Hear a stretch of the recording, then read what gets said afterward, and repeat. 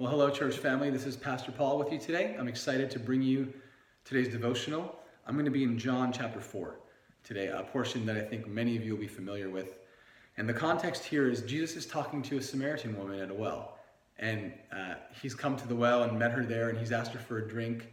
And that has led them into this conversation about all kinds of things, right? We don't have time to go into all of it, but about him being the living water and about him prophesying into her life, things that he could have only known through divine revelation, right? Being the Son of God and being filled with the Holy Spirit. And so they've gone on this whole conversation and they've come to the issue of worship.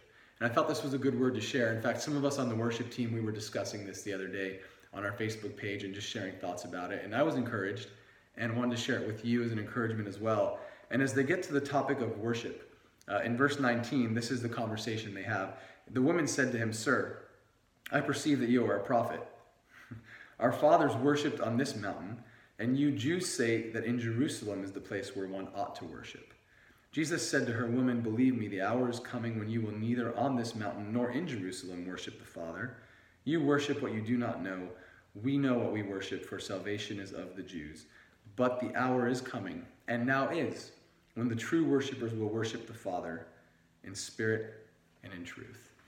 And what we learn a lot really about worship here and how Jesus was actually changing, or I should say teaching, what true worship really was. See, this was the intention all along with the temple and with all the rules and the sacrifices that God had set up. It was always about bringing people into a relationship with God. See, even though sometimes the Jewish culture missed that, especially in Jesus' day, they missed that. This is why he's speaking into it so strongly, right? When he has said, "They draw near to me with their lips, but their hearts are far from me." See, all this woman knew of worship was what she had observed from her ancestors and from the Jewish culture, which is, you know what's important? What's important is where we worship. That's what was in her mind. So these people say you have to worship here. The Jews say you have to worship in Jerusalem.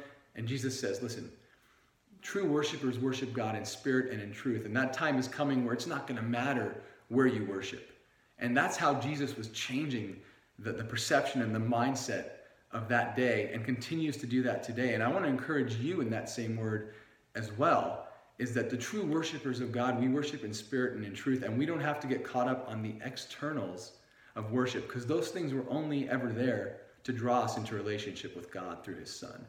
And you know, I share this partially because of what's going on now with our church gatherings and being told we can't sing when we gather, which we're going to sing when we gather anyhow. Our pastor has made that clear, and we just gathered the other day and had a time of praise and worship. But the point is this: as strongly as we feel about that and having our freedom to worship together, I pray that the only time you're worshiping is not when we're together on a Sunday.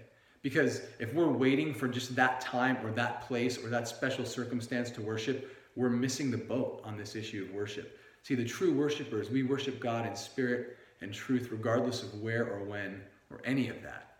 And so my prayer to you, what I would impart to you today is this: I hope and pray that you will praise and worship God every day. That as we're all going about our business, his praise and his worship are on our lips, and that we're connecting with God personally in relationship, because we can do that thanks to his Son Jesus and thanks to the power of the Holy Spirit in our lives. We have this dynamic relationship with God in worship, and we don't have to wait for anyone else to be there. We don't have to wait to be in a specific place or at a specific time or do it a specific way.